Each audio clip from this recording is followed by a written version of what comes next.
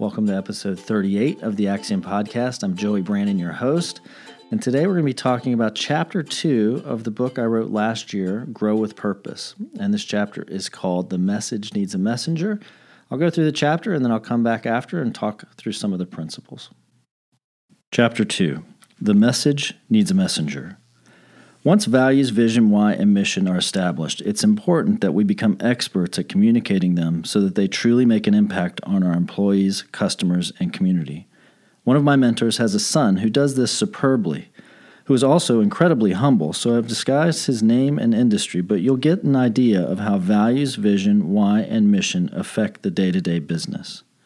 Ken owns a construction company that is changing the lives of orphans on the other side of the world. And he's doing it by building houses in some of the wealthiest neighborhoods in the United States.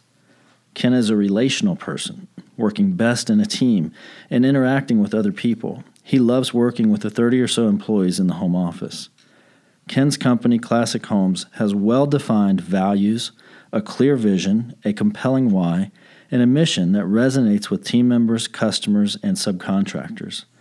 It's Ken's job to constantly communicate those things in the course of running the company. Let's take a look at how that happens and how it makes a difference. Classic Homes' values are compassion. Every decision affects a real person. Initiative. Great things will be accomplished by those who act first. Growth. Every day is a chance to learn from mistakes and get better. Stewardship. We take care of the material things entrusted to us. Classic Homes' vision is to build 5,000 homes. But why? They believe that everyone deserves a roof over their heads, and those who are most helpless among us cannot do it for themselves. Classic Homes takes a good portion of the profits from its business and uses them to build orphanages. They've done the math, and it will take about 5,000 homes to build, staff, and maintain 10 orphanages. Their employees get extended vacation time to take trips to foreign countries every few years with various churches and youth groups. The churches provide labor, while Classic Homes provides the supervision, building materials, and logistics to complete the work. Ken and his team take the words of James 1:27 to heart. Pure and genuine religion in the sight of God the Father means caring for orphans and widows in their distress. Classic Homes' mission statement is to build quality homes for a higher purpose. When you look at Ken's typical day, the company's vision, values, why, and mission show up everywhere. His role is to lead by putting them front and center in everything the company does. Here's Ken's work day. On this Tuesday morning, Ken wakes up and meditates on his company vision during his quiet time. During his morning stand-up meeting with his team, he talks about the value of compassion and how it should mean that individuals are considered first, regardless of the situation. He shares a short story from the previous day on how an employee in the field, Karen, handled herself in the face of an abusive customer. The customer accused her of incompetence, but Karen was able to turn the situation around, scheduling a special inspection to satisfy the customer and avoiding a 2-week delay. After sharing the story, Ken asked Karen's supervisor to check in with her today and see if she needs anything further to help this customer. Later that morning, Ken has an opportunity to talk about each of the 4 values during a final new hire interview and asks for examples of where the prospective employee might have seen those values in action while working for other companies. What he hears isn't encouraging. After the interview, Ken talks with the manager who needs the hire, and both agree to interview a few more people before making an offer. Next, Ken approves a press release that leads with their mission statement. He smiles to himself that he no longer has to write the mission statement into the first paragraph with a red pen. Marketing is catching on. Ken goes to lunch with his general manager, where they discuss whether the next facility they move into will be sufficient to achieve the company's vision of building 5,000 homes. It is taking them 15 years to reach 1,000, but the pace has accelerated exponentially over the last 4 years. The growth track looks something like 4,000 homes in 10 years. It's starting to look like they might need 2 more moves. Both agree to pull some numbers, and Ken says he'll talk to a friend across the country for some advice on how much space they'll need. After lunch, he asks his sales manager to meet with a radio station to vet upcoming ad spots and make sure they are consistent with the 4 main company values. The sales manager says he thinks they are, but that no one has explicitly tried to work the values into the ads. He and Ken have a good discussion on how values should inform and affect what they do, even when they can't be explicitly identified in the ad's content. Ken knows he's getting somewhere when the manager says, "So stewardship might affect how we negotiate the total ad spend, but we don't have to necessarily talk about stewardship in the ad." At the end of the day, Ken stops in the office doorway of one of his customer service representatives and asks her for a story of the day. She tells him about a customer who received one of the company's thank you cards on the 1-year anniversary of their home purchase. The front of the card is a picture of a completed orphanage with 35 smiling kids standing in front of a humble building somewhere across the world. But the card doesn't say anything about the orphans or the orphanage. This customer called and got the whole story. She's now a monthly contributor to the foundation that covers the ongoing costs and staffing of the orphanages. This is an illustration of how your values, vision, why, and mission can spread throughout your day to become an invaluable part of your business without being stuck on a wall or inside a PowerPoint presentation. By honing in on their values, vision, why, and mission, everyone at the company has a framework for making decisions. And it is those decisions that make Ken's company what it is. With a different set of values, vision, why, and mission, the company will look different. The employees would act differently, and the customers would respond differently. What is true of Ken's business is true of your business. The values, vision, why, and mission will define who you are, what you do, and why you do it. Contrast this with the way most companies are run. Without any defined values, without a vision, without any compelling reason why, and without a mission that anyone knows. Is it any wonder that most companies struggle with customer service, retention, employee morale, and ultimately profitability? At the same time, we have to realize that just having values, vision, why, and mission isn't enough. We must actively create opportunities to communicate them. They have to be talked about all the time. Making tough decisions that put values first. There are numerous practical applications of values, vision, why, and mission that show up every day, just as in Ken's case. Without question, they should be used as a filter for daily decisions. You should be asking, is this choice consistent with our values? Does it move us in the direction of our vision? Does our attitude and behavior reflect our why? When people see us doing this, will it be obvious that we are all about our mission? Ken did not put his VVWM on a shelf and say to his team, just get the work done. He used them in every respect of managing and leading his team. These are tools that can help business owners where they often struggle most, in the nuanced and subjective roles of dealing with people. Business owners often have little trouble wrapping their arms around the technical and logistical issues facing the business. But when it comes to people, they can use all the help they can get.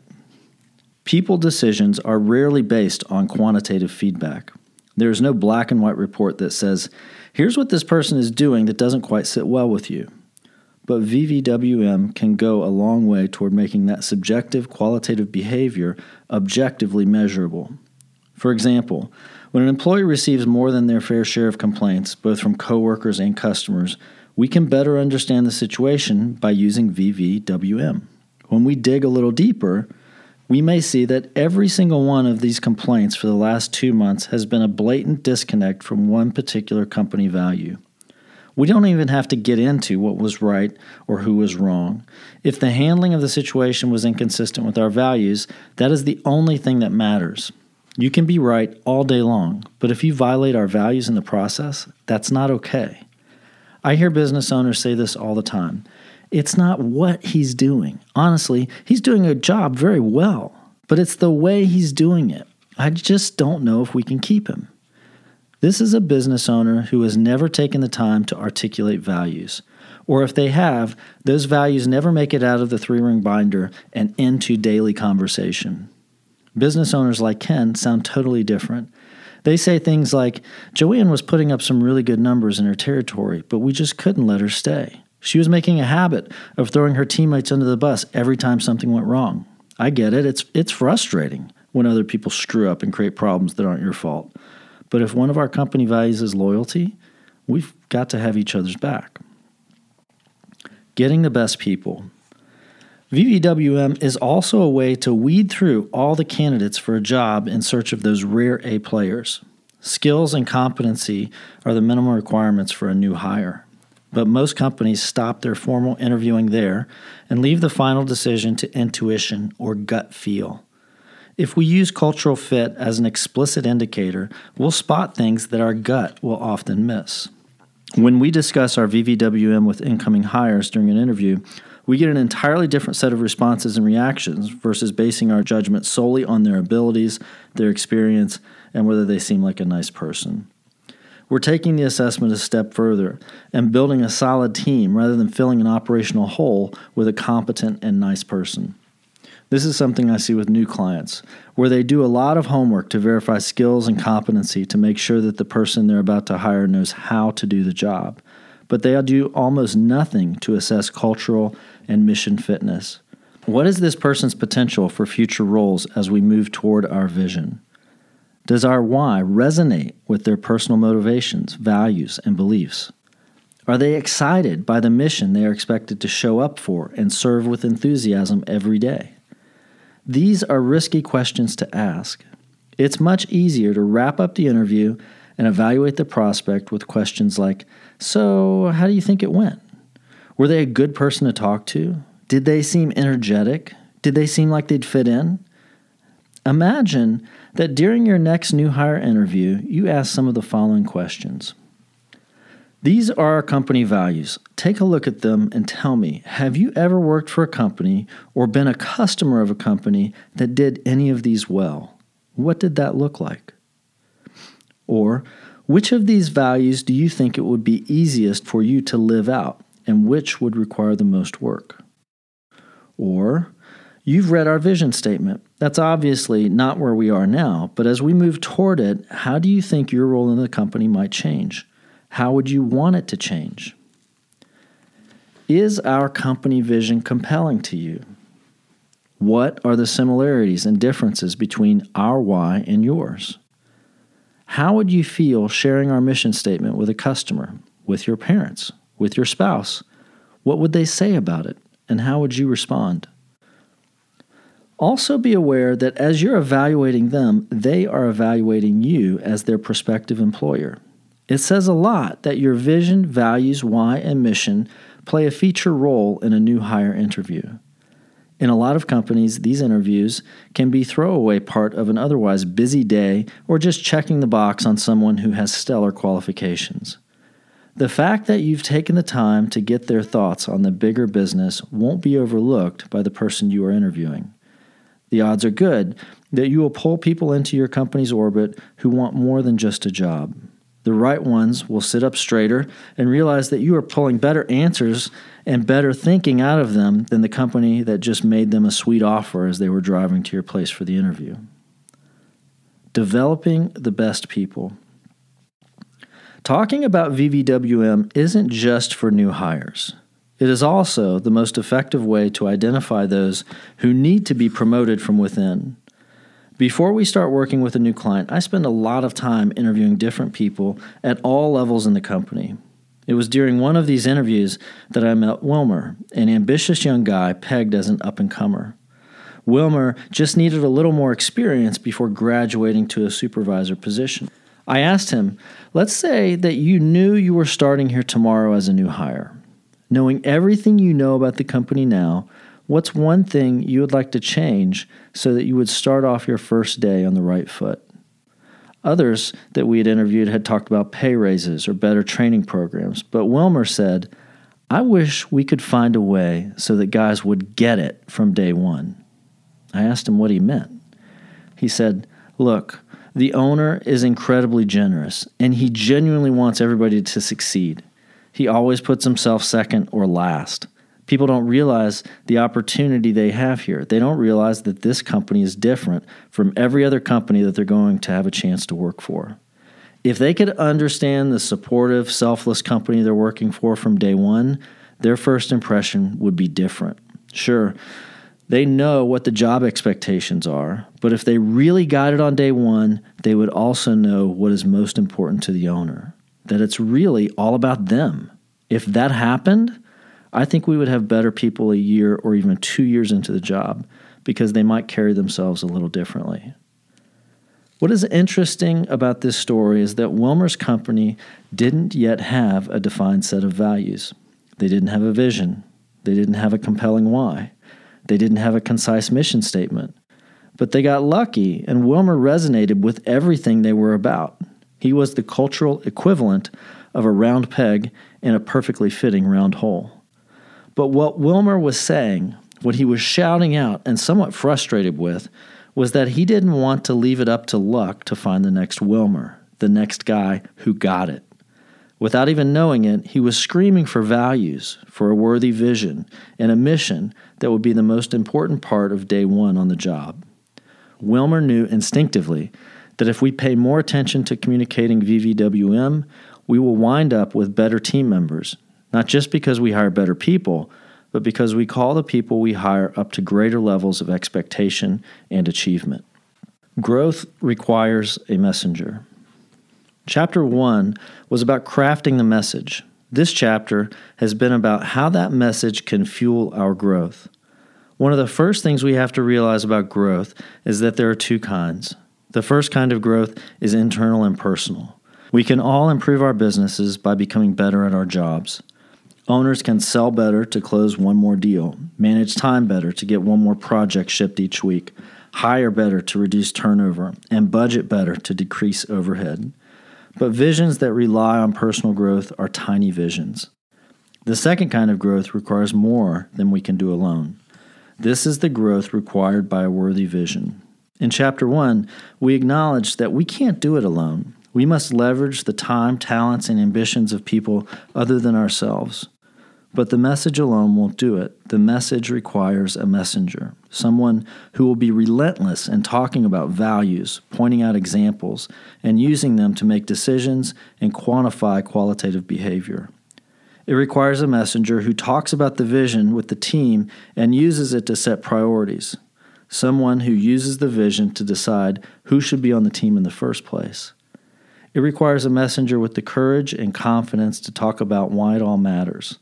And it requires a messenger who is publicly on mission, not just any mission, but the mission, always without distraction or equivocation or apology. Are you the messenger your company needs to grow with purpose? Because they won't get it by osmosis. They will not come to your office and ask. They will not pursue you. You must pursue them, and you must do it relentlessly. Your values, vision, why, and mission must infect everything you do before you can expect them to infect everyone around you.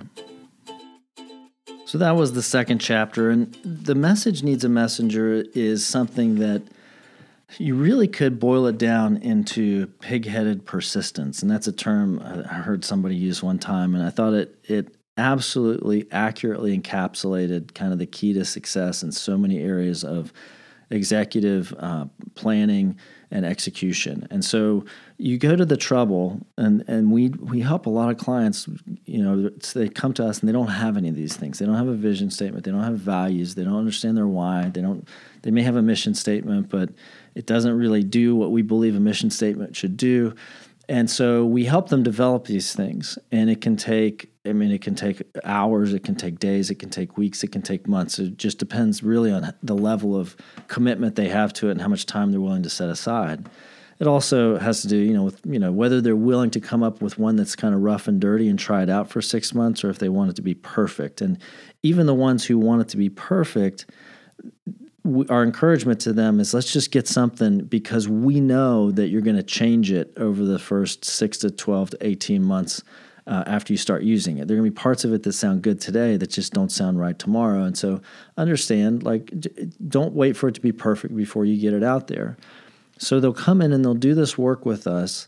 And then if they don't do anything with it, if they don't start weaving it into their day-to-day activities, if it's not part of the conversations that they're having, then it doesn't make a difference. And it's great to have it. If somebody were to pop quiz you and say, what's your vision or what are your values or what's your why, your mission, you would be able to pass the quiz, but it's all academic. It doesn't mean anything in your business. So my encouragement to you is you do the hard work to develop these things, and it could be, I say hard, but really it's not extraordinarily difficult. It just requires some time. So schedule some time to get away where it's quiet. You're not going to be distracted. You're not going to be interrupted, and work on your values, your vision, your why, and your mission in that order. And then once you have that in place, you have to get it out to everybody. So, schedule a meeting and roll this stuff out and say, this is what I've been working on. Be very transparent. Be like, this is probably going to change a little bit, but 80% of it is probably going to stay the same. We don't really want to constantly be tweaking this stuff the first 6 months. That's acceptable and understandable. But get it out there and talk about it. Get some feedback. What do you think about this? Where are we falling short? These are our values. Which ones are going to be the most difficult for us to really live up to? Where do we have the most ground to make up? Which ones are we doing really, really well right now?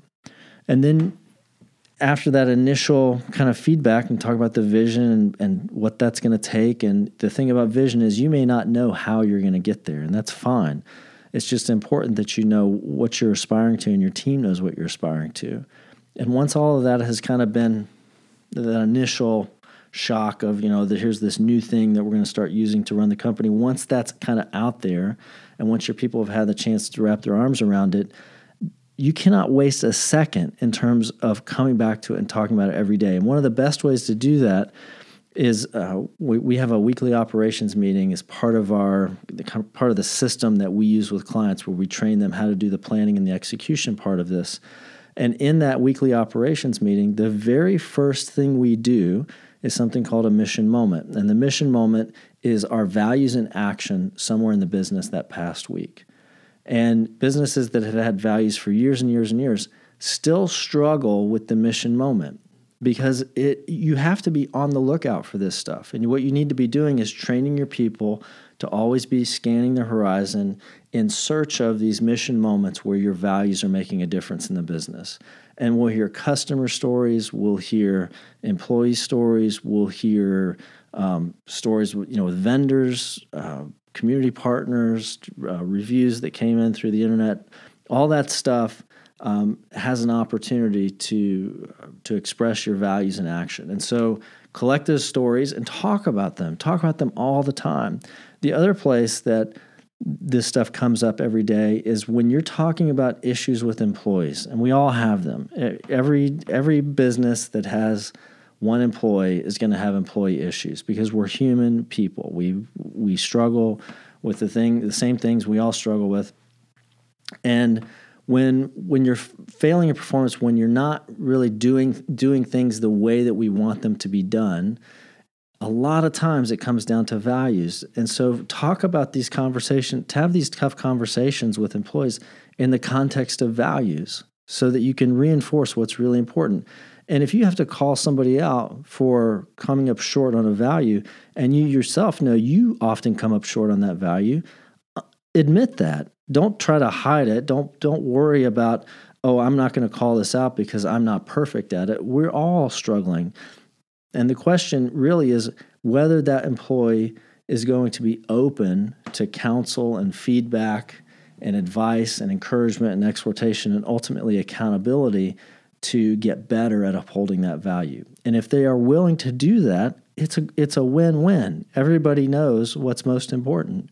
But if an employee says they give lip service, or they just flat out refuse, or in the face of accountability, they cannot make progress, at some point you're going to have to separate from that employee, or you're going to have to live with the consequences of a toxic culture.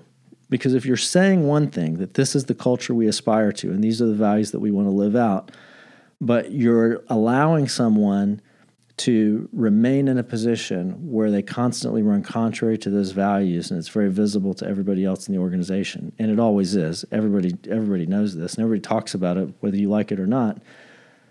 You're going to have a toxic culture. And so, values, kind of a two-edged sword. They're tremendously effective at helping you create the culture, but they also require you, the business owner, to step up your game. And if you're going to put these things out there, you have to be consistent. And when somebody on your team is not living up to them or refuses to live up to them, then you may have to make some tough decisions.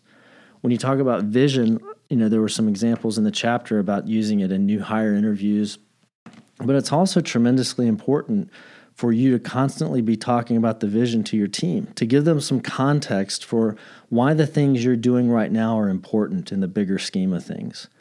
You as the owner are constantly putting together the puzzle pieces and arranging them to come out at the end where you want to build the picture that is the end result. But your employees will lose sight of that, or they'll forget it. It's not their vision, so you can't expect them to be thinking about it 24/7. Hopefully there are aspects of it that are attractive to them, that provide opportunities and they can get excited about. But you shouldn't expect them to hear it once and then understand everything about why you're doing and how it feeds into that. Even if they do know the vision, even if they could recite it verbatim, it's not always going to be obvious how day-to-day decisions or quarterly priorities or bigger projects fit into that bigger vision. And you need to make sure that you're articulating that and you're explaining it for them and for you.